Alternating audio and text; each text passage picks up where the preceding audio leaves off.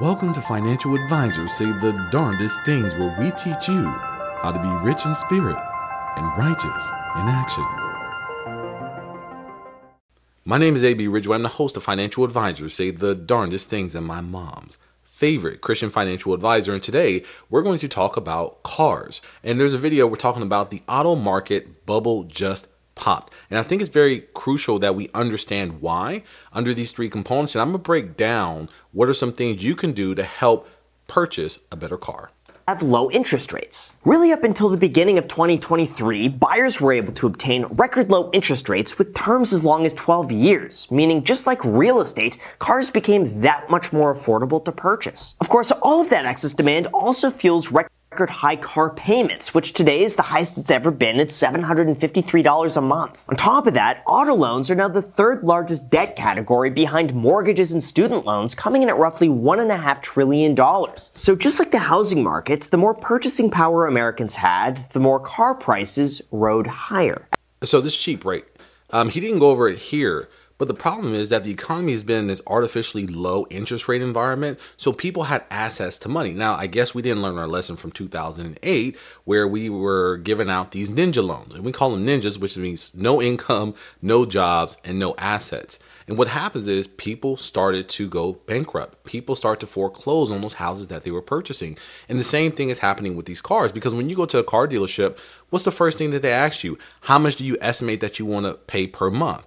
That doesn't matter, because if I extend a contract out 5, 10, 15, 20 years, I can get you to the monthly payment that you want, but you need to focus on the overall price. Forget how low your monthly payments are. How about lowering the price of the car? And that's what we're finding out in these low interest rate environments. People had access to bigger, faster, more expensive cars that they wanted, and then now it's causing this bubble to just burst. 3, we have longer ownership. Just like homeowners are choosing not to move because they've already locked into a low fixed-rate mortgage, well, the same is happening to cars. According to Jalopnik, people are holding onto their cars for longer, which is why used supply is still not rebounded. After all, if you could afford your existing payment, why get a brand new car with a brand new loan and brand new taxes and brand new problems when you could just keep the car you already have? Now, this is actually good. I'm glad people are actually holding their cars longer, because we know that cars depreciate pretty quickly.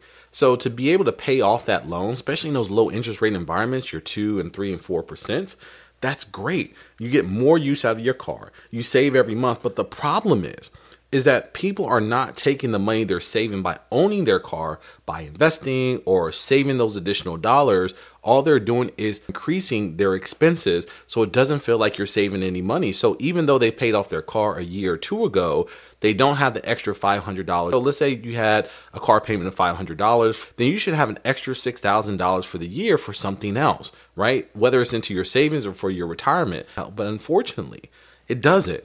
People just spend more and it doesn't feel like they have enough money.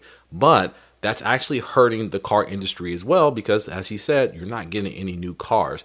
But let's look at the last one, which is kind of like one that I try to help people with. And finally, 4, we have greed. And we really shouldn't be too surprised with this one, because the reality is, if you're running a business, you have to do what's in the best interest of the shareholder. But in this case, automakers realized that they could charge more if they manufacture less. And that's what they're doing. Kelley Blue Book recently ran an article explaining that automakers will consciously undersupply demand, with BMW saying that they plan to clearly stick with the way that we manage supply to keep our pricing power at the current level. So I'm going to pause it right there and really just kind of wrap up with auto greed.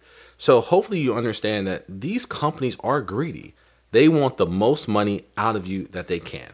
And I think that's what we're falling into. We're falling into their greed, and their marketing and their advertising to us so they can get more and more of our dollars. So when people like me are telling you, hey, watch out for the overall price, make sure you understand the interest rate, make sure you understand how long you're signing this contract for and how much in interest are you going to be paying over the long term. Because some people are buying cars at $20, $30, $40, $50,000, but they end up paying $100,000 in the long run total because of the high interest rates that they're paying. Maybe it's a late fee or something like that that may accumulate. So managing the money that you don't have going out will keep more money in. So hopefully that you take heed. So the first thing we want to talk about is the interest rate. So you want to try to get the lowest interest rate possible. One tips that I have is go to your local bank where you have a relationship, get pre-qualified.